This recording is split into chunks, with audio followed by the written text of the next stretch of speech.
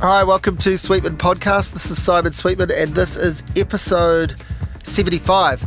I am having a chat with Kiwi filmmaker, legendary Kiwi filmmaker, documentarian, Gaylene Preston. She has made so many great films, a lot of great documentaries and narrative fictional films too, but particularly I think in the last few years she's become known as this documentary maker across TV and feature films. And the main thing we were talking about obviously was her film that's doing the festival circuit at the moment, My Year With Helen, where she follows Helen Clark on her ultimately unsuccessful bid in the United Nations. And we know that going into the film. That's not a spoiler alert. In fact, that's kind of what makes the film, I think, so compelling. Like, it becomes its own sort of victory lap. We talk about that in this podcast. We talk about the access that she got, the intimidation that she felt, what she could and couldn't include, the whole process of making this really incredible movie. I was lucky to see the film ahead of talking to her, which needs to happen obviously, otherwise I couldn't talk to her with any insight at all to what she went through. And we then go and talk about some of her other films too and her experiences. She's had a colourful life and continues to inspire many people, as well as continues to make her own really great and important art. I think one of the things that she has been really well lauded and rewarded and is known, but one of the things that she has done so well and deserves to be known for is her chronicling of important Kiwi personalities and not just celebrities, but important New Zealand writers, artists, politicians. So she's and filmmakers too, other filmmakers. She made this incredible documentary, which we talk about in this film, about the making of the movie Utu, which was a TV making of, but now with the re-release of Utu on DVD, it's there as a standalone feature, and it's a compelling piece of filmmaking in and of itself, about one of New Zealand's great films, obviously. So I was very lucky to have an hour or so with Gaylene Preston. We had to shuffle around a few schedules to get this to happen. I had to do one thing that I haven't done on the podcast yet, which was cancel on her the first time. I had a sick child, so I had to pull the pin the first time we were going to do it. And so I'm really grateful to Gaylene and to her publicist for getting this to happen. And I'll give a shout out to my mother-in-law Jill too, who organised some childcare because we did this in the school holidays. So I had a son and a nephew to hide away for an hour or so while I had this chat, and I had a brand new puppy who was a day old to us, and I thought, oh God, he's going to bark the whole way through. Well, he sat and at my feet and slept. So thank you very much, Bowie the dog, for being a good boy, and he's welcome back on the podcast anytime if he keeps that up. Thanks to Yeasty Boys, Tea Leaf Tea, and I was going to say Lafare. Lafare used to give us coffee. We want some coffee if someone wants to give us some coffee. Yeasty Boys, Tea Leaf Tea and Le Petit Chocolat are our sponsors, and we get great stuff from them, and thank you. This is me chatting with Gaylene Preston. We talked a little bit about the film before I hit record, so I wonder if we talk a little bit about the film first, then go back to anything and everything else, and maybe we'll even end up back giving the film a plug since it's about to see its release. We were talking a little bit about how the film was going to be a victory lap either way, and that you said it didn't matter what the outcome was, it was about the process of following her. Yeah, because that's, you'd be a bit dumb to make a film that's a documentary that's following one of the favourites in a race, and say the favourite didn't win. Yeah. Does that mean you don't have a film? Yeah. And it's interesting, really, isn't it? Because I think here in New Zealand we're really used to this idea of winning. Yes. Like you win. It's our favourite sport. And if you win, you have a movie. Yeah. Yeah. But if you don't win, what are we going to do with the movie? Yeah. And I actually had one of the really serious investors in the film. I went to have a coffee with him, and he said, "So are you going to make the film or what?" And I went, "Yeah." Yeah. Well, he wasn't worried about his money, interestingly. He just didn't think I'd make a film about Helen Clark losing. But actually, it is about the process. Yeah. It always was about the process. And Helen is the central character that gives us access to a world rarely seen. So you set off to film her, but not in the capacity of her running for, or you what was your original aim? Was to get a portrait of her? No, because there's been a very good portrait film done of Helen. No, it wasn't to do a portrait. No, it was to look at the process in geopolitical terms, really. Yeah. And I thought, everybody's down on the UN, Yeah. and so around the traps, you just keep hearing how the UN's not working. You say UN, and people who know about the UN or worked on the UN sort of roll their eyes, and it's kind of like the UN isn't working anymore. And it's a frustrating place to work. And yet, Helen Clark had worked there for 7 years. She'd renewed a 4-year contract. And, we all know down here in New Zealand that Helen wouldn't stick with something that was just a soft desk job where she wasn't achieving anything. She just wouldn't. Yeah. She's not that kind of person. Yeah. And she doesn't operate like that. So I got curious as to what it was that was working. I didn't know about the Secretary General thing. I had no idea of it. I'm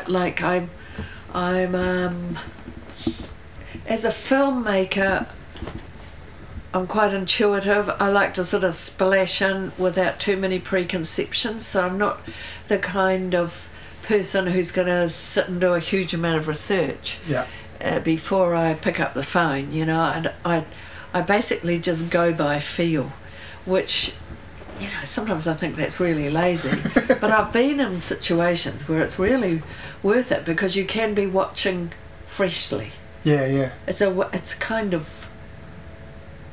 I think any artist might want to preserve their innocence as part of it. You've got a kind of painterly approach to filmmaking. Yeah.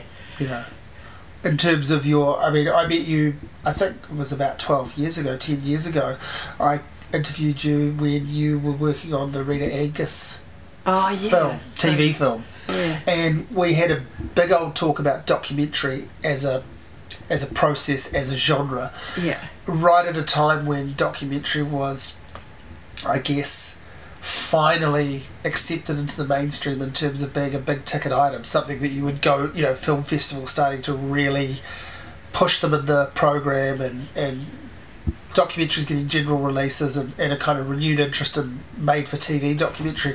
And you were talking about, and I've always remembered this, you talked about, how brilliantly subjective documentary filmmaking is, that no one person is going to approach the same subject the same way. Well, it can't be. It can't happen. You're putting a frame around reality. Right, which is a bias in a sense, it has to be, doesn't it? Where are you going to look? Are you going to look there or there or here or where?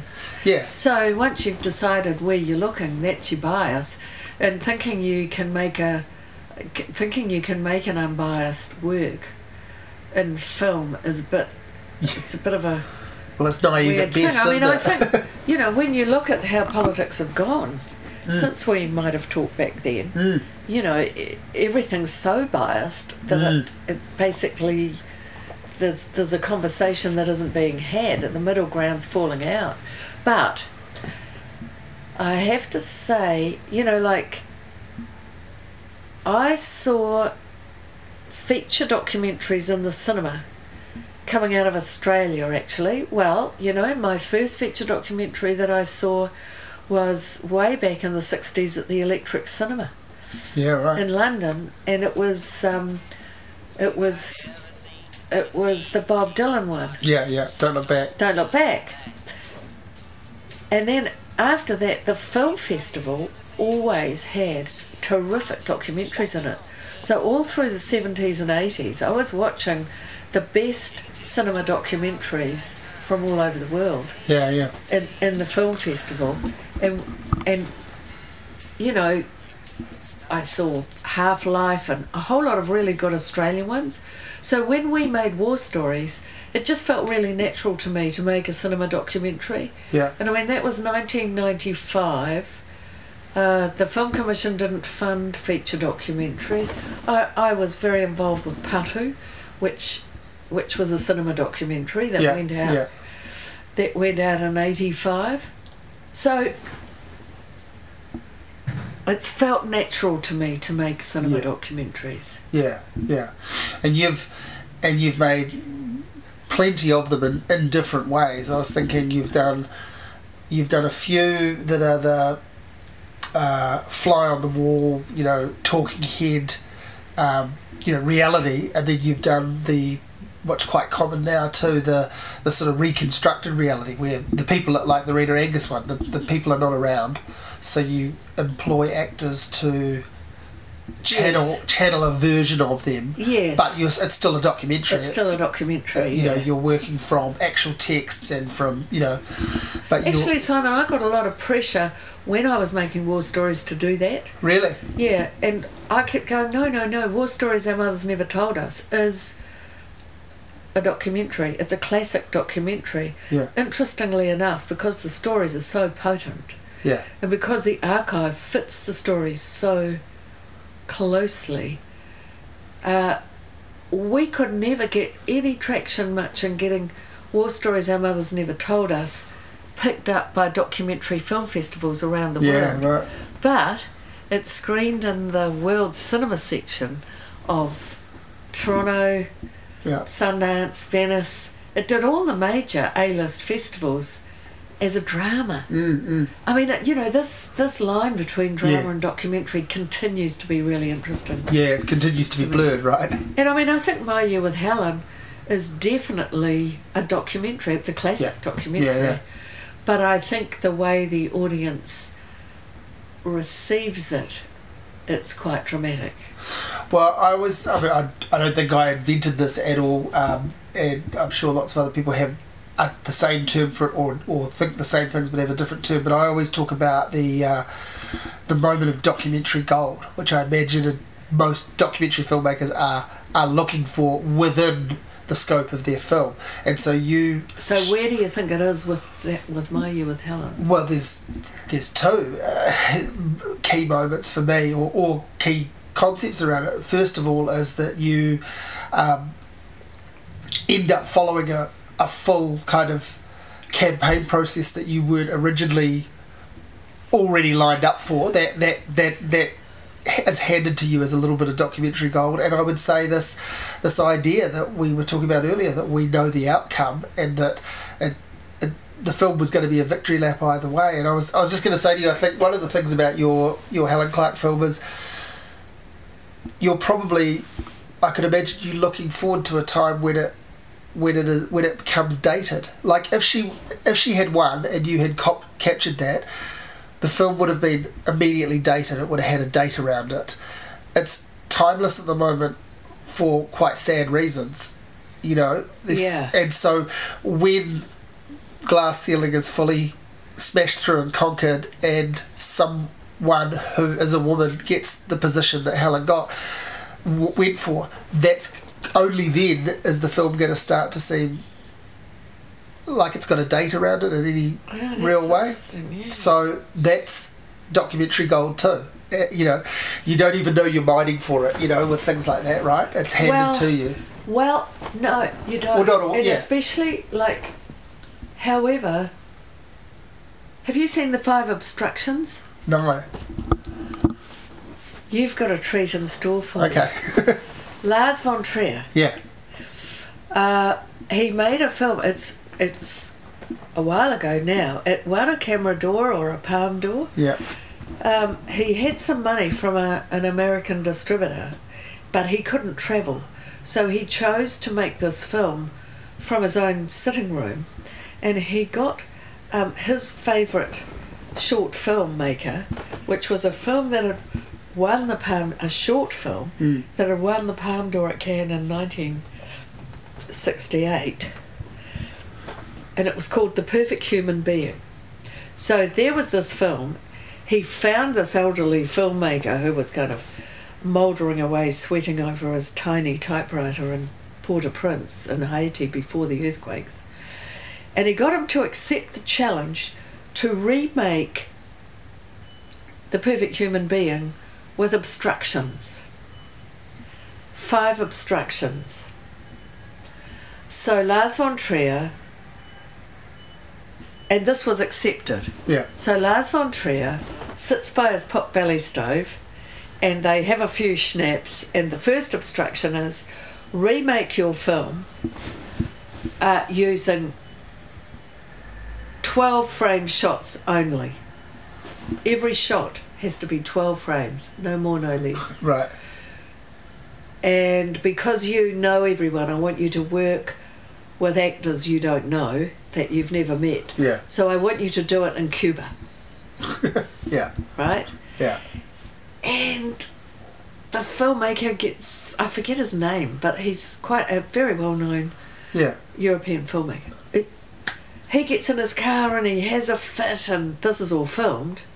So they then film the process of this filmmaker making his short film 5 different times with obstructions. Right. And the obstructions and you see the film. Yeah, yeah. You see him going through the process of dealing with the obstructions and then making the film and then going to Lars von Trier, and Lars von Trier go, I'm very disappointed, I made it too easy for you. Of course you are a wonderful filmmaker, look what you've done.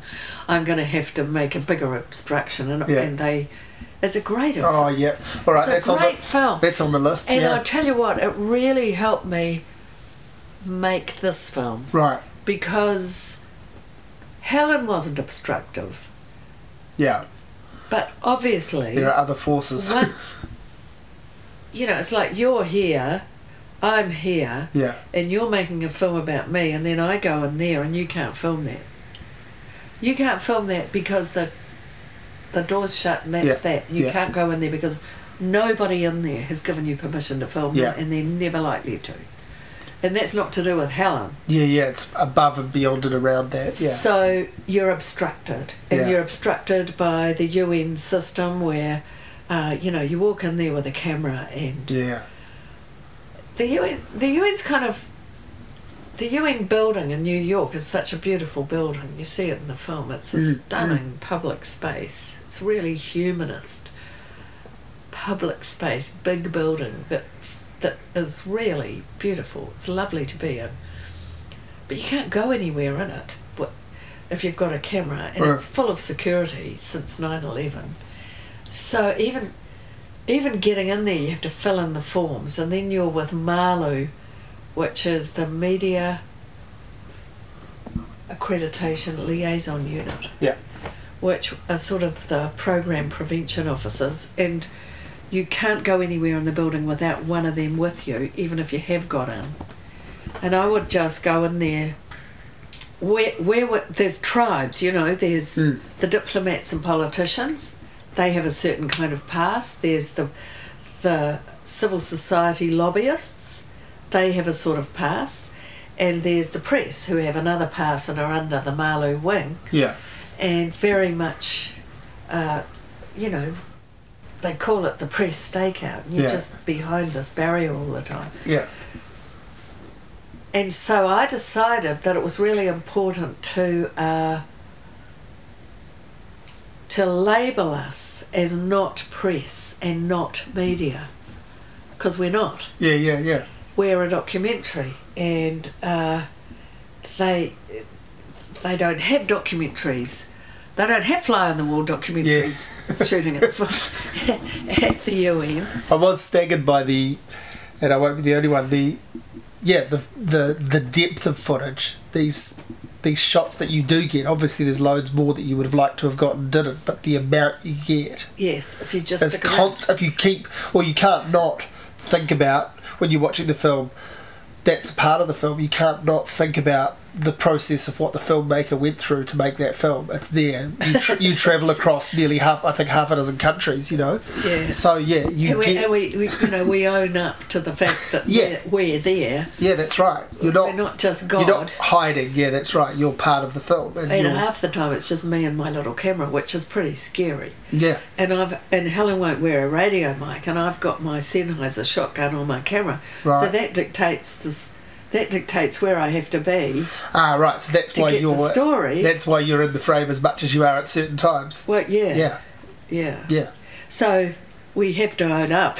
Yeah. Yeah. That we are there, because obviously, if we're there, there's things that aren't going to be said. So once the audience know we're there, they're going to be looking for subtext. Yeah. So often it's not what's said, it's what isn't said that's so interesting. Which is particularly powerful without spoiling it, because it's sort of already given away at the end of the film. It's particularly powerful what Helen doesn't say. It's far more interesting than it should be. Yeah. You referenced the fact that there's a pretty decent portrait of Helen already around. How important was it for you to, I guess, humanise her in this film? Or allow herself to humanise herself, allow her, Yeah, very important. Yeah. Yeah. Because I was going to say, you do a good job of it, as does she. And you think about, gosh, I wouldn't let anybody be filming me applying for a job in slow motion over India. Yeah. I actually wouldn't. And not just a job, but quite a big one. And it's not like there's really a campaign. There's kind of a campaign. The transparency is a sort of a fake transparency, but everybody came to everybody, even though they knew it was a fake transparency, really kind of came to believe in it. And it juxtaposes with the footage of her with her father and the discussions around family. Yeah. That's a completely another level of sort of humanising her. Yeah. And I just thought, I'm using that term because I was thinking about, did our media at the time she was in office, in politics here, as even before being Prime Minister, did our media slowly but surely paint an ever so slightly dehumanising portrait of her, which I sort of think they did. I don't think it was that ever so slightly. No. And I think there are several forces that cause that, but I think it's likely to happen with a female politician and a female leader. Absolutely. Far more. Now, Helen basically managed to escape what happened to Julia Gillard, who was just, Julia just dealt with crazy abuse. Yeah. It was abuse. No other word for it. Yeah, that's right. Helen kind of went, they think I talk too low, my voice is too low. Yeah. So, there was a certain amount about Helen that goes, they don't like what I wear. She doesn't really, because she doesn't care about that. Yeah. And she doesn't see it as at all important to the job she's doing. It's kind of water off a duck's back, all that. So that didn't kind of count. But I always felt when she was Prime Minister that, that kind of stern, like Helen is very matter of fact, and she is blunt. And she's straight to the point. Yeah. But she's also, I didn't know Helen. I knew her like a lot of people know Helen Clark. Yeah, right. Which is that she's very lovely when you meet her.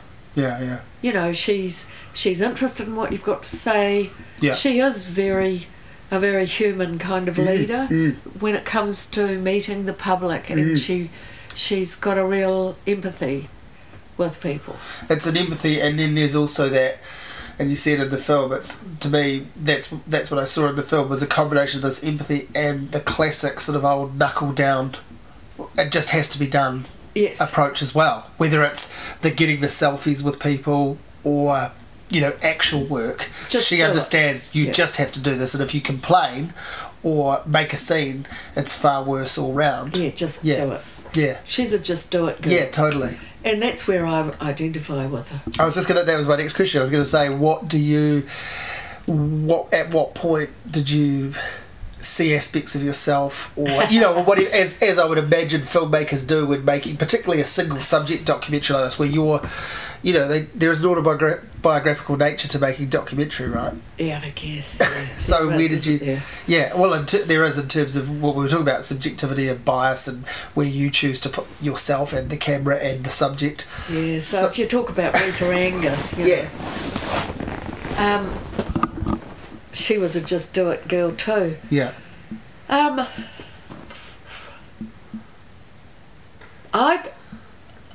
I feel like a complete idiot around Helen sometimes. It isn't that she goes out of her way to make me feel like that. She's a pretty fearsome public intellect. But she just remembers everything. Yeah. I've never heard Helen kind of grasp for a word. She's right on top of it. She's just onto it. Yeah. She gets it quick. Yeah. And she's pretty accurate. And there's been times during the making of the film that haven't even been particularly to do with the making of the film, where she's just said something to me and it's been actually really good advice. Yeah. Yeah. I mean, she disappears in your film at times. You let her slip away. She has to go. She probably wants to go and disappear, and yet we feel her presence the entire time. Yeah, as well. That's all credit to the edit and Paul Sartorius. Right. Who is, I've made my first film, Ruby and Rata. I cut, that was the first film I cut with Paul, my second feature, and we've worked together on several things like since then, War Stories he cut, and Home by Christmas, Bread and Roses. So we've worked together a lot, and Paul has a human eye, right? And Paul and I have worked together so much now that we can have a really good Paul and I had a really good argument about feminism going through this film. Yeah. At the cut. Because Paul kept saying he didn't think he was a feminist. Like he'd arrive in the morning and say, I don't think I'm a feminist. No, I'm not a feminist. I'm a humanist. Yeah. I go, Paul, you're a feminist. Don't be ridiculous, If you're a humanist, you are a feminist. Feminism is about equal rights. That's right. Then we'd have a big argument. And it's invigorating. Yeah, well, I think I'm only going to try and speak for myself here, but I imagine it's quite tricky for some men to want to wear that term, because in a damned if you do, damned if you don't way, like I totally think of feminism as about equality, but I don't want to be yelled at for proclaiming myself a feminist and told that I've done it all wrong and I don't know enough, or that my reading of it is all wrong. But I also don't want to say I'm definitely not, to get told off, Yeah. And not because of the telling off. It's just about wondering where you fit into the conversation when I come from the side of the coin that's been dominating the conversation for so long anyway. So you're sailing alongside is what you're doing, and it's hard. And I know how you feel, because you get this with single issue politics. Because I feel the same way when I'm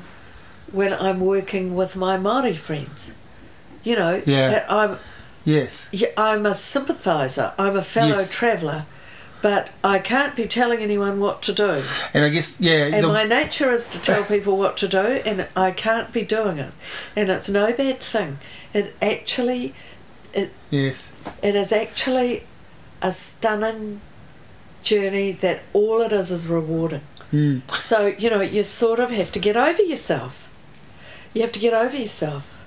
I'll talk about women's issues, and I'll make it really, and I'll talk about women's issues when we're talking about Māori filmmaking, because there's a major women's issue in there. Yeah. But it's not up to me to be deciding what Māori women filmmakers should do about the fact that there's only been one dramatic feature made in the entire history of New Zealand film, made by a Māori woman, and that was Māori made by Mera Tamita. I can mention it in speeches, I can keep reminding everybody of it, but I'm a fellow traveller in this regard. And I think, so I know how you feel, but I think that my feel about my own feminist journey, because I can only really talk about that, is that I don't think I would be a filmmaker. I'm pretty sure I wouldn't be a filmmaker if I hadn't gone to the UK in 1969 with my first husband, whose mother was the first woman to graduate from Edinburgh University with a Bachelor of Law. So he was brought up by a feminist woman. And then in 1970 I got involved with the Cambridge Red Stockings, which was a women's liberation group. So it was after reading The Female Eunuch and reading all those. So I am really sort of forged in that firm women's liberation tradition. So when I came back to New Zealand in 1977, and there was a film industry basically being invented by larrikins, I had a philosophy that said, you don't know what you're doing, neither do I, and please don't help me.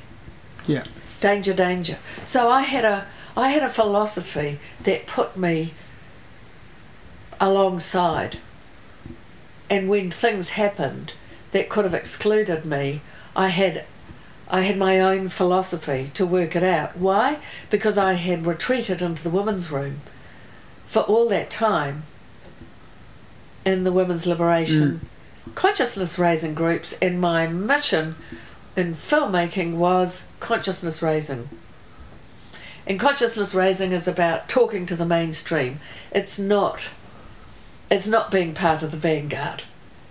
You know, it's sympathetic to the vanguard, but it's actually about entertaining while informing, which is terribly old-fashioned. But so my films, particularly the features, they're all geared to the mainstream to shine a light and change attitudes around things that I believe in.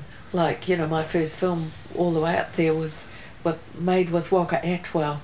That was to get into the mainstream to shine a light on disability. So, and make it entertaining, make them laugh, make them cry, and hopefully get it into the movies. So I've been at it a long time, you see. 78. So my kaupapa as a New Zealand filmmaker, and a woman at that, was never the same as everybody else's anyway. How could it be? No, it couldn't be. So I'm trying to answer a question, I've forgotten what it was, but no, that's quite all right. But my way to proceed, I think what's happened is, thanks to a whole new generation of young women like Lord, Emma Watson, those high profile, very young celebrities have just grasped the metal and proclaimed a new thing. And I think that just as Māori have gone on Pākehā mission,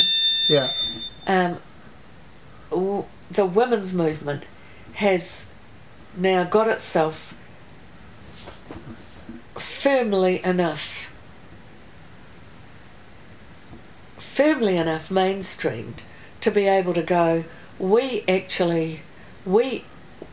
things have not got better, we're not going to get anywhere. So I think now it's time for men to swing in alongside, and it just so happens that My Year With Helen is the film that I think helps put that out. Of why. Well, also why that's become really important, because that film takes you right to the doors of the old boys club, and that could be the UN. That is the UN. Yeah, but it could be the White House. It could be the Beehive. The Beehive. Yep. It could be any of the major corporate boardrooms. Yeah. And look, Simon, I've never really believed. I've never really felt that talking about the glass ceiling is particularly important. I've seen it as certain people trying to get ahead and a certain amount of kind of land grabbing going on. I've always been for the underdog. I've always looked at the women, the vast amount of women who are overlooked and undervalued, and and just generally having a society that doesn't value equally what is actually 51% of the population. So I haven't been that interested in female leadership, to tell you the truth, because I'm a get on with it girl and I just do it, and I run my own little shebang and I just do my thing. But actually, I've had my eyes opened by making this film, really. Well, I was going to say, me coming to your work, like you talk about War Stories, that's the first film of yours I saw, and then I sort of have gone backwards and forwards from there with them. But I've been thinking a lot about how many recurring themes there are in your work, both the fictional films and the documentary, whether like the war is an important landmark, historical reference point for you, or making women's experiences of war. Well, exactly. I mean, don't ask me about World War II, because I couldn't tell you about the battles. Yeah. But that's it. And then I was thinking, like, even with something like Mr. Wrong, the subversion of, it's in the title, the subversion of Mr. Right, and the whole idea of the male saviour, like you could argue that that's some sort of glass ceiling type comment as well, like, in a way. When you start to put it together as a body of work, I feel like there's lots of little references to. The other thing with your work is just the and I guess this speaks to your idea of being, a voyager going along, as picking these key New Zealand heroes, personalities, whatever you want to call them, important people, including some of the, I don't know what, people that hide out a little bit, have a profile but kind of wish they didn't have a profile perhaps.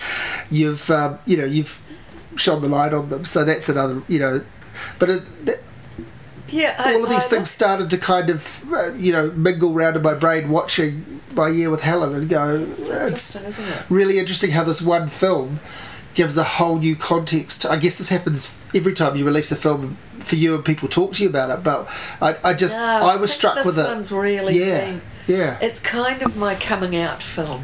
Yeah, I was sort of struck with how this shines a light back on your whole catalogue as a filmmaker in a way. Because think about it, like, for all the films that you've made and people that know you, I mean, this film's already sold out screenings at a film festival that hasn't happened yet. But now, people are going to love what you do, but obviously Helen Clark is what's selling that, right? And the journey that people are recognising they're about to get a window into. Yeah, that's right. And it's interesting because. So all I'm saying with that is there are going to be this film about Helen. Yeah. She's been in the top 25 most influential women in the world list in the Forbes magazine. Yeah. For years. So she was there when she was Prime Minister. Yep. She went down to number 61 or something when she took the UNDP job because it wasn't considered a very influential job. She built it into a very influential job. She completely rejigged the UNDP and made that an important position. She's back. She's number 22 at the moment. And yet, here in New Zealand, like, if that was a man, like, let's say that was John Key, or let's say that was, who could it be? I don't know, Mike Moore or any of those rogues. Basically... Well, I guess his story is, in a way, a little bit close to Helen's in terms of what he went off to... Yes, but If he was he's not on a Forbes list. No. If I just feel like if Helen was a guy, if she was a New Zealand bloke, we'd be hearing about this terrific New Zealander that was punching above her weight and blah blah blah. Yeah. You know, iconic New Zealander forging a path overseas. I feel that we take Helen for granted, really. Having seen her operating, I just think, holy cow. I had that exact feeling within probably the first quarter of the film, maybe even earlier. You know, I just went, you know, and I'm, you know, it's not like I'm not a fan of hers, and it's not like I have, you know, haven't talked over the years about, you know, her being, you know, recognising on my own little level that she's important and all of this. But you don't necessarily agree with everything she does or any of those things, but she is extraordinary. And when you see Helen Clark operating out there in the global world, and you see how many, particularly in the States, where you see how the American women operate, and Helen walks through walls. Yeah. She really does. As though they're not there, she just walks through them. And we have got more where that came from for the DVD extras, I have to say. Yeah, I bet. But I guess what I'm saying is that there is a power. We always used to, in our women's groups, back in the 70s, we used to talk about the power of the powerless. Right? How if you're not the main thing, you can kind of get away with a thing that because people aren't noticing. Like a sneak attack. And I'm 70 now, and I feel like I have managed to get away with making an oeuvre of films that I've been able to do in one spot. They haven't been hugely resourced. I've never had the big budget to make the big thing. Yeah. My films have always been respectable hits. They've never been the toppermost of the poppermost. They've never flopped. They haven't flopped. Yeah. They find their audience, don't they? When they've flopped boldly and picked up niche later, like Perfect Strangers is now having its moment. So I just think I've been really lucky in that regard, and I'm wondering if I was a bloke, there aren't that many filmmakers in the world who have been able to do that. Very few. You know, most territories have one or two. You know, you can name them. The Oscars, and they're not women. The Oscars is its own thing that some people are tired of, you know, and feel that it doesn't speak to a large part of filmmaking anyway, but it's still some sort of industry standard, and that's so woefully underrepresented by female filmmakers, and particularly in terms of filmmakers, you know. Yeah, but look, the people in the world, independent filmmakers, who've been able to just get on and do their own work and have the backing of enough facility in their own territory to make their work how they want it to be and get it into cinemas and continue to do that over a long period of time. Very few people. Sure. Like John Sayles, what's he been doing lately? Yeah. You know, like people like that. You know, we know. Like John Waters has given up making films. You know? I had a lovely cup of tea with John Waters down at the Museum Hotel a few years ago. When he was doing the one-man show, Yeah, and John Waters is from the Provincetown days. So John Walters is somebody I nearly know, and we have people in common that we know. Right. But and I mean, he was just, when we had our cup of tea, he was just so totally convinced he could never make another movie. Yeah. You know, and I was sad about that. Yeah. Yeah, he was just totally convinced. Yeah. And I was sitting there thinking, well, my films aren't as well known as his globally. Yeah. But I don't feel like that, and I'm the same age as him. I don't. He's slightly older than me, but I don't feel like that. I feel like I might get away with another one. I feel like I might be able to get away with another feature film. Yeah. If I'm just a bit kind of cluey about how I go about it. Yeah, yeah. And I guess so I have to say, I have been very lucky that way. I guess there's an integrity to someone like him deciding that he can't, what it's saying is I won't compromise the type of film I want to make. So there's an integrity there, but there's also there, but I don't compromise the kind of no, film I I know make either. Yeah. Do you see what I mean? Yeah, totally. And I've never come up with an idea that anyone wanted. Whenever I've come up with an idea for my films, yeah, everybody's looked at me as though I'm mad. And you take like a film like War Stories Our Mothers Never Told Us. Yeah. I mean, that got turned down a gazillion times. Yeah. And we just kept going back, and I mean, it was years later. What a great skill it is, and also what a great feeling it must be to have people think that you're building a plane that can't fly, and then off it goes again. You get to sort of almost do the fingers out of the cockpit to them. Well, I never thought it was a plane. They thought it was a little boat. Yeah. And maybe there's a moment where the little boat could sail and the money's trickled in. Yeah. And we've been able to make it quite a good little boat with wings on. I don't know. It is to do with the power of the powerless. Yeah. No, I like that. I understand that. Your sister creates a subtly hypnotic score for the Helen movie. Isn't it good? It does that thing that I always want from film music, but it doesn't always happen, where it could easily exist as its own thing. Yes. But it works with your images and your story that you've shaped they enhance each other. This choir going. Yeah, it's just... Yeah. Yeah. And yes, it's like you've got the Greek chorus on the outside of the film. Walls. Yeah, we have. Yeah. Yeah. And she did the music for Home by Christmas. So we'd worked together before. And of course she is a very experienced film composer, Janice. Yeah, of course. But she's not well known. She's as that, because she works in Aussie. Yeah.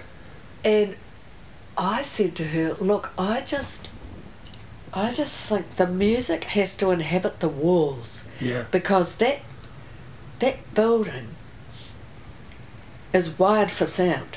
Yeah. They can hear you. Yeah. When you go through that building, everybody's whispering because they know. Yeah. Like I'd be up shooting something and I'd get a text from Gerard, the diplomat from across the road, going, I see you're filming thing. Right? Yeah. I see you're over there filming thing, and I go, how does he know that? But of course there's cameras. Yeah. So I wanted and we Ken Saville, I was always happy when Ken Saville came with us, because Ken, he's such a good sound recordist. Yeah. And he goes back to Mr. Wrong too. So we would film the whispering. We would, but of course, once you're making the film, you can't stop the story for a bit of whispering. So that became this part of the score. Yeah. I wonder. So, I mean, I wondered how. She'd come around with it. She'd just sit in Mount Victoria. Yeah. At her place, round the road. She's got a little bolt hole round there. Yeah. With her gear. Yeah. And Paul and I'd be sitting at my place. Yeah. And there'd be a knock at the door, and it'd be Jan going, oh, look, I'm sorry, I don't want to interrupt, but I'm really sorry. And look, it's probably no use at all, but I've got this thing, and you can throw it out, but just have a listen. Yeah. And she'd be explaining what the music was as we were putting it into the film. And we'd go, yup. Yeah. That could go there. Try it there, Paul. We'd put it in, and we'd have it in the film before we'd even had a cup of tea. Yeah. And then I'd say to Jen, I said to her, where is this coming from?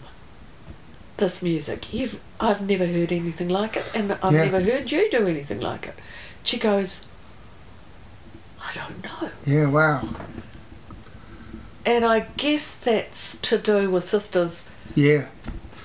Sisters being, like when I was working with Home by Christmas, it was a bit like that too. And I would say, look, that's a blue one, I want a yellow one.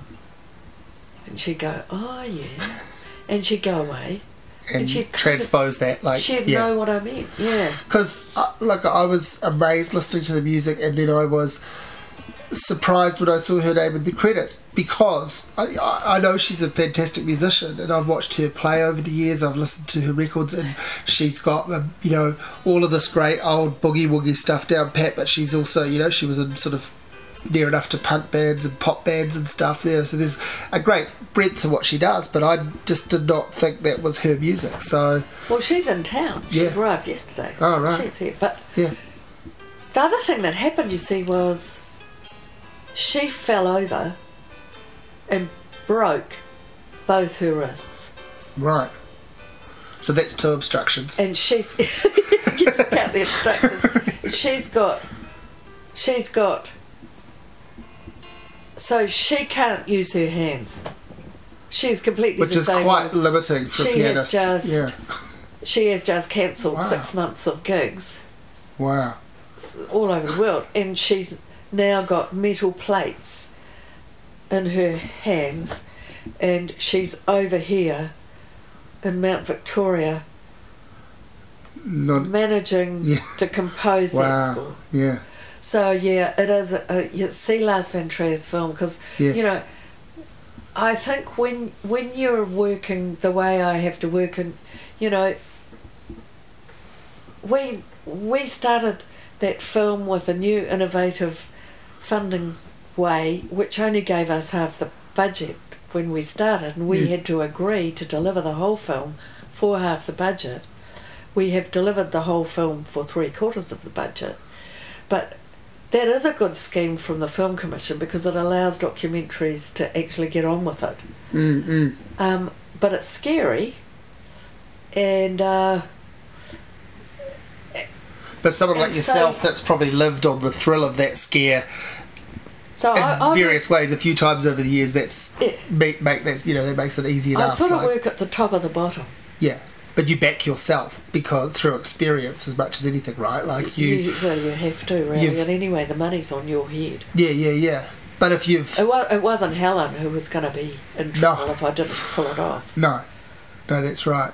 Yeah, that's where it's an interesting journey, the what the film does and says for and about both you and her. You're not quite equal characters in it, but you don't want to be, because it's not about that. But you are an entity, if not a character, in your film. There's a tension in it. There is. I got really scared she was going to pull out. Yeah. And that I would wake up one morning and do you mean it several times? Like you could have lots of footage and then her go, actually, you know what? Not today. We're done. Do you mean she that sort of... She that you lived with a bit of that, She could have said, Gaylene, now it's in the I've thought again. Council. Yeah. It's really hard. Yeah. I don't want to be filmed going down the plug hole. She could have just... Actually, she wouldn't have even had to have that conversation. No. She could have just made it herself really unavailable when I wanted to interview her.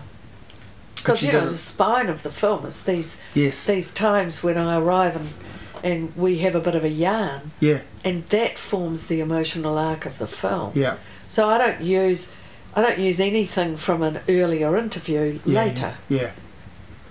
Which is probably another reason why Helen might have thought I was a bit dumb, because I'd keep on asking her the same questions. Can we talk a little bit about Hawke's Bay and that's where you were born? That's where you grew up? Oh, well, yeah. I arrived in Hawke's Bay when I was 10. Oh, right. Yeah. Having come from Greymouth. Yeah. And swung through Christchurch to collect a brand new pair of glasses. Having been visually impaired. Yeah. Still am, actually. Another good obstruction for a filmmaker. Yeah. I spent quite a bit of time in a hospital in Christchurch when I was little. And it was like the light went on. I had a strange thing that happened to me. So here I am, a little blah, blah, blah. Yeah. Scatterbrained, slightly vague, precocious, reciting, going in the competitions, kid, great zest for life, loved drawing, you know, I was a relatively happy camper, really. I could Yeah. play the piano and do a few things. And, Yeah. and I arrived in Hawke's Bay, and it was like the light went on, like, you know, it was all kind of ming blue and pink and lippy lappy, and all of the lighting was underground, so there weren't any power poles Yeah. down in Napier, and it was a wonderful place for kids, because those people I subsequently discovered who were those people who were sweating in the summer leading kids' community singing down at the sound shell, they had kept the community together during the earthquakes. And so Napier was a great place for participatory arts. Yeah. And it still is, actually. Like, it seems to have really got quite a thing happening again at the moment. well, that's like good, a because music it went thing. through a period Yeah. where it wasn't. Yeah, so, yeah. So it was amazing. I mean, if you could play the spoons, you were required. Right. And so my sister and I were constantly racing home from school, changing into pretty frocks and going off and entertaining. Performing. We'd always done that in Greymouth a bit. Yeah, yeah. And, you know, there was the Helen Dyke studio. My mother was constantly complaining about having to make the costumes for Miss Dyke's recital that happened every year. You know, it was kind of like California 1938. Yeah. As far as kids doing things, Yeah, you know, we were schooled in Deanna Durbin, Mm. and so, you know, and I went to a co-ed school that had only been first. I think there were fifth formers when we went there when we were in the third form. What was that, Colenso? So Colenso Yeah, was. right. Colenso was a brilliant, progressive school. It was. I got an amazing education at Colenso. Yeah. And Colenso is still the only school that's got 2 Arts Foundation laureates. Who's Only the school in New Zealand. Who's the other? Phil Dadson. Ah, right, yeah. He was at school I with didn't me. realise he was a Hawke's Bay. I was a bit sweet Yeah. on him. Right. But he, you know, I'd go round to his place and he'd play me Jelly Roll Morton records. But he was. I was Lucy and he was the piano guy. Yeah, yeah. He never noticed. Anyway. Did he have an influence on your sister's piano playing and understand? Because as soon as you mentioned Jelly Roll Morton, I'm just thinking, like, was she in all of those records as well? Or because she obviously found her way to that stuff at some point. Well, my brother was in a rock and roll band. He was in the Cool Four. Yeah. And they were a rock and roll band at the same time. So Yeah. I was in the third form at Colenso. She would have been... She's 4 years younger, so she would have been... But she was cleverer, so she would have been... She was 3 years younger at school. Yeah. And my brother was in this rock and roll band, and he was playing Great Balls of Fire and stuff Yeah, yeah. on the piano in this band. And they were going up on, you know, like Cham the Man and Rocky Doucet. They used to have live radio. Yeah. On 3ZB. Yeah, 3ZB. And we'd be up there, I'd be up there with Miss Dykes doing radio plays. And, Yeah. you know, the radio station was such a hub. Yeah. And they'd be doing the midnight live concert, the Cool Four. I mean, there was just a lot going on a Saturday night, you know. So do you go from Napier to London? I go from Napier down to Christchurch, back to the South Island, yeah. back to Waipounamu, Yeah. to Rangawaiwai, and I missed out all the great piano teachers, because by that time I'd studied classical piano for 11 years, so and I'd been in the little theatre productions down by the railway. You know, the train would go past and the whole place would rock during plays. You'd sort of stop, let the train go past the little theatre and carry on with the play. Yeah, yeah. So, you know, I mean, we were just busy. Just fantastically busy. And I then went down to Christchurch to Ilam School of Fine Arts as a natural born storyteller. and there was Don Peebles there. They were doing abstraction. Rudy Gopaz, abstract expressionism. Highly schooled in the vagaries of Middle European.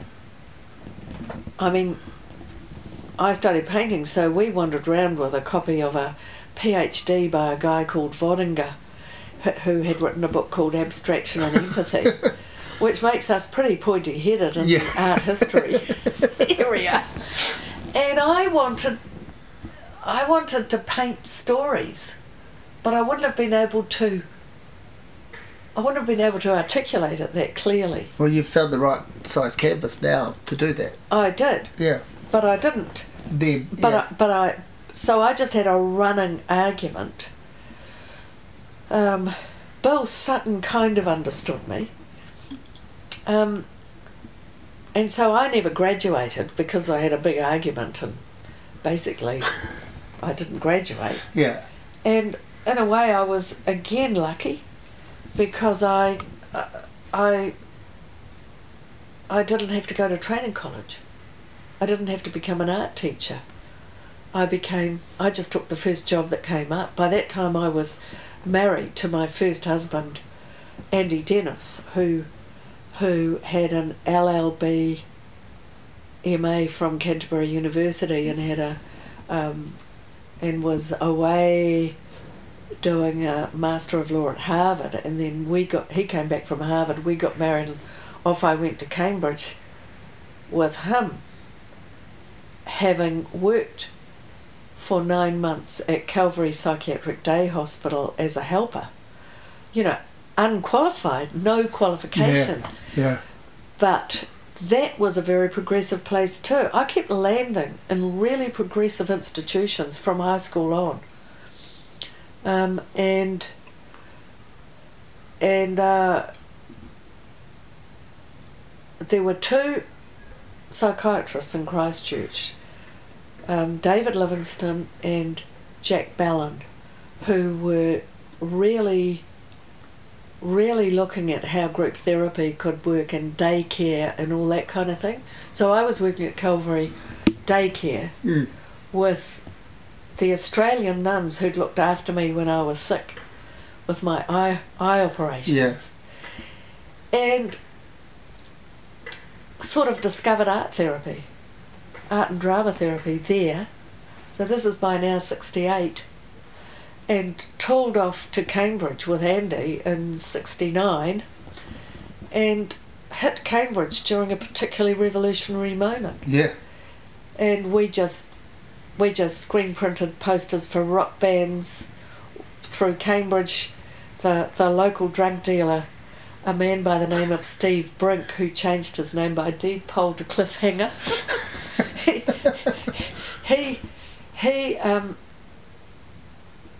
he brought terrific bands to Cambridge, to the Corn Exchange, and we had a little screen printing poster company, and we were screen printing T-shirts for protests. You know, why go to Greece when you can have it here? Balls to the MCC, anti South African tour spring T-shirts and rock posters. And so I worked out at the library at Fulbourn Hospital as the librarian, knowing nothing about the Dewey Decimal System, but the assistant librarian always did the hospital Christmas play. So I did the hospital Christmas play, which grew into a film, and the rest, as you might say, is history. Well, you've mentioned it, you know, I guess it comes up all the time, you have to talk, it's sort of in your biography, you mentioned it earlier. You come back to New Zealand in the late 70s and kind of, there's a film industry bumbling around itself and forming, and you fall into that. What brings you back to New Zealand though? What is the necessity? What is the reason to leave after not quite a decade in the UK? Well, that's a very good question, because I was very happily Right. I was living happily ever after. Yeah, it was going Britain. fine, more than fine. Oh, yeah. more than fine. Yeah. Absolutely happy. Living in a urban commune in Stockwell. Yeah. We were living in... At the right time. We were living in a house with a teak kitchen. Yeah. It was teak and stainless steel before anybody did that, because it belonged to a North London psychiatrist whose wife refused to live in Stockwell. Right. So, he should have checked first. So we were there. We were there paying minimal rent. Yeah. Actually, we were the only people I knew who weren't squatting. But anyway, so I was working down at Brixton College of Further Education, making 8mm films with West Indian drama kids down there and the deaf kids. We did these little films and working with high density videotape. Don't know if you've ever seen, but they're huge. Community artist, really. Yeah. Drawing cartoons for a social work magazine. And I think to myself, I haven't been home for 5 years. I pop back to New Zealand. Say hi. For 6 weeks and say hi. And I'll kiss the babies. Yeah, yeah. And I'll bugger off back to my lovely life. And I got here. And then when I went back, I was homesick, and it was a real... Oh, right, so yeah. I was put out. Yeah. I was homesick. You'd had a refresher taste of Kiwi or whatever. It was the hills, it was the land, it was so unexpected. It wasn't the people. Yeah. It was the place. Yeah. It wasn't even, it was such a drag. And it took me 3 years. But the people I lived with even did a thing like, take me on a mystery tour. Right. They blindfolded me after work. Yeah. Shoved a joint in my mouth, drove me off to where I couldn't tell. Yeah. Took me across roads into a big, quiet building, and opened the doors. The lights came down. I was in a cinema. And up came, "This is New Zealand." And they took me for a malted after the film. We were in New Zealand House, obviously. And they said, "Right, now we want you to shut up about New Zealand. Those people look funny in there." They were all in beehives sitting there. And we were definitely not like that.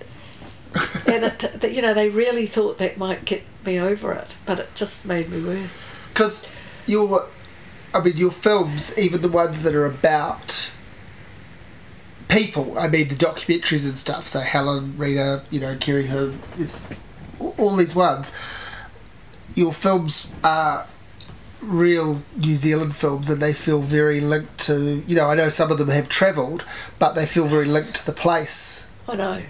Girl can't help it. No, it's great. It's great. It's great. I'd love to have been able to say, I'll actually go and make Problem Child 2 in Hollywood. Sure. But here's the thing. This just shows that that's another version of what was obviously calling you back to New Zealand. There's something in there in your psyche that wants to,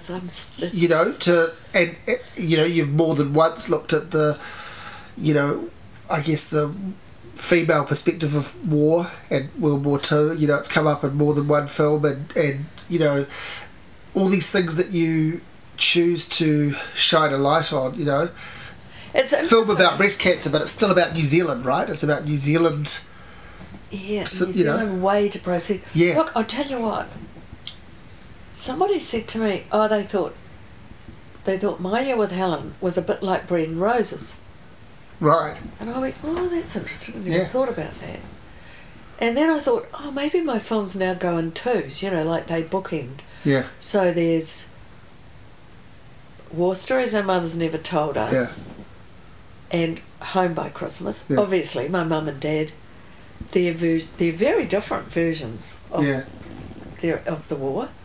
Yeah. In some ways, in some aspects, almost mutually exclusive versions of the war, of what happened within their relationship. Yeah. And there's Mr. Wrong and Perfect Strangers, and I Perfect Strangers was a purposeful conversation with Mr. Wrong, really, as I wrote it. So that was conscious. And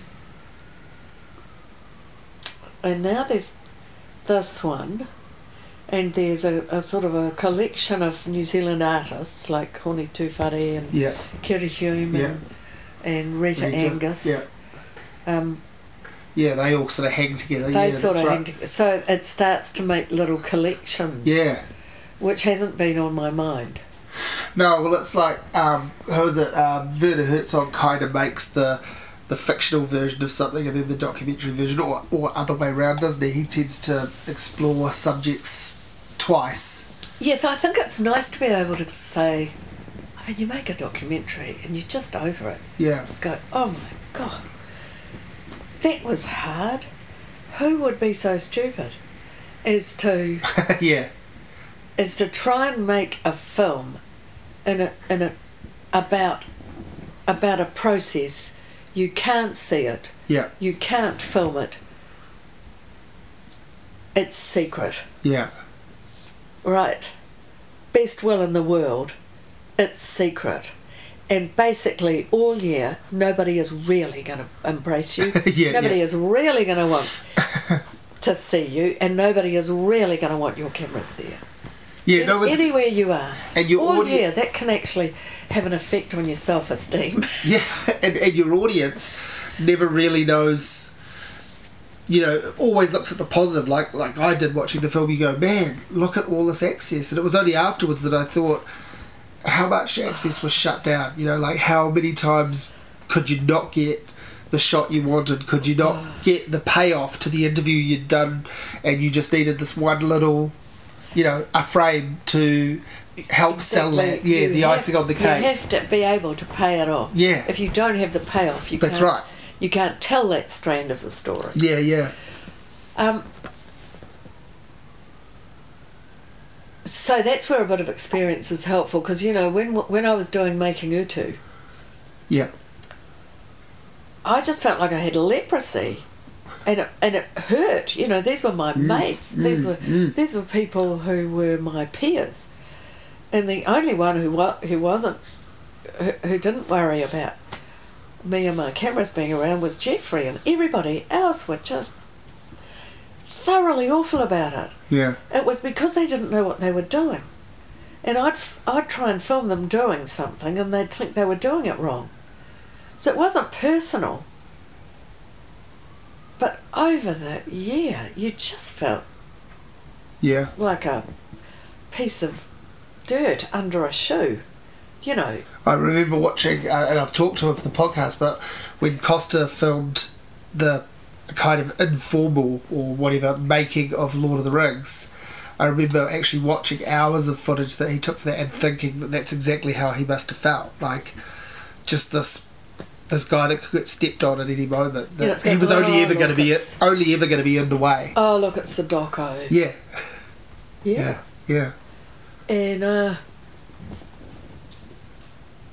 of course, I was constantly trying to make that film about. That was a film that was being made, that was exploring cultural territory, that was strewn with bodies, literally and figuratively. Yes. And I thought, I'll go on the locations and I'll talk to the Pākehā farmers, the owners of the land we're on, whoever it is, whether it's Māori land or whether it's Pākehā land, and I'll be able to tell the history of the land as we are making in an entertaining way. See, consciousness raising. So, in an entertaining way, we'll talk about the history of the land. And I found that people would quite happily sit on camera and talk about their sexual exploits, but there was nobody, Māori or Pākehā, who was going to tell you about the history of the land. Not in 1983 in New Zealand, no. That was the big taboo subject, so that film was always fighting that. Yeah. Because I never got that. Yeah. Never got it. I mean, at least with my Year With Helen, with with the Shifa SG people, we got the central theme. But the U2 film the doco makes a lot more sense now for people seeing it with the, restore the new version of the film and just viewing it through with that knowledge that we have of now, 30 years ago that conversation was not open. There's enough of it in there. The blanks have been filled You can go around that. So your document was always worthy sort of makes more sense. See, the thing about that documentary, Making U2, that was one I really thought I'd got away with, and I still do. Like, that documentary is off its nut. It hasn't got a narrative. It's a non-narrative. It is a non-narrative documentary that isn't a making of.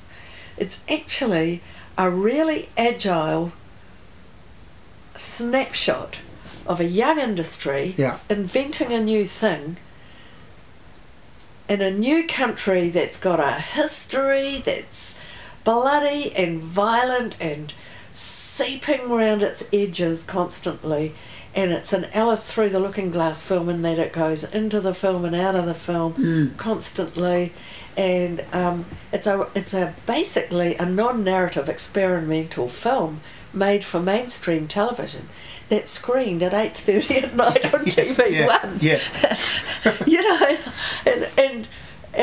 And got quite a big audience. So again, you see, what I was doing wasn't that obvious to everybody else. So how it gets assessed and viewed and thought about at the time is very different from what I thought I was doing. Well, I only know. I mean, I watched U2 recently, but then I watched it for the first time, quite a few years after it had been released. But I was still pretty young, so I maybe didn't pick up on it as much the first time. But it's a wonderful film, but it's a pretty mercurial, almost, even though it's tied to this history, it's quite an intangible. Not quite non-narrative, but it's close to it. Like, it's rollicking. Yeah, it's a rollicking. Yeah. It's a very rollicking yarn. It's a very special and spellbinding. Yeah, exactly. Take on a western. It's a great movie. Yeah, it's a wonderful film. I always thought it would be from the time I was looking at the script with Jeff. But I only watched your making of when the DVD came out just the other year, the end of last year. So to me, it made complete sense. It was just I could line that up with the film that I'm watching now of U2 and go, what a brilliant little insight into a strange film. Like a strange little documentary film to explain a strange little film. Doesn't give away too much, doesn't spoil it, enhances it. And it's actually talks around it. It's actually on its own little weird, works on its own as well, that's right. Journey. Yeah, works on its own. And then I can fill in the blanks from what I know over the last few years of how that conversation has changed and developed. It's very interesting, isn't it, when you see that even really experienced Māori just weren't sure. Yeah. Just weren't sure. So how do we film a tangi? Not sure we should be doing it at all. Yeah. But it's not a real tangi. It's a pretend tangi. Should we be pretending? Wow. Should we be making this film at all? And you see Jeff and Merita basically just forging through. Incredible courage, really. Yeah. Yeah. One thing I wanted to ask you, which is slightly off topic and back to what we were talking about before, but your interest and ability at playing the piano growing up and following it through for several years of is that part of why that seems to be so commonly reflected in your film soundtracks, working with your sister Jan, Jonathan Crayford's obviously done a few of the scores and is a great multi-instrumentalist, but a pianist first and foremost. We're not short of piano players in the whānau. No, you're not. I was going to say not. There's that with your family has, and extended family has performers, actors, musicians threaded right through it. But Is there something you're aiming for with piano-based scores? Is that something that speaks to you because you have, do you, or is that just a happy coincidence? No, never thought about it.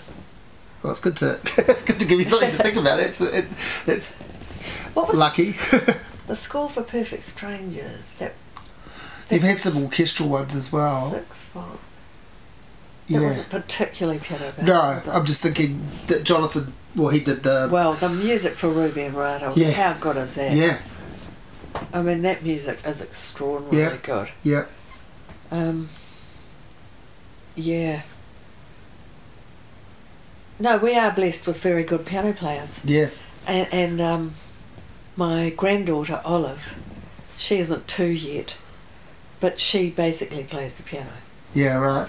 Like, she goes to the piano, she's picking out stuff. Yeah. She's not necessarily repeating herself.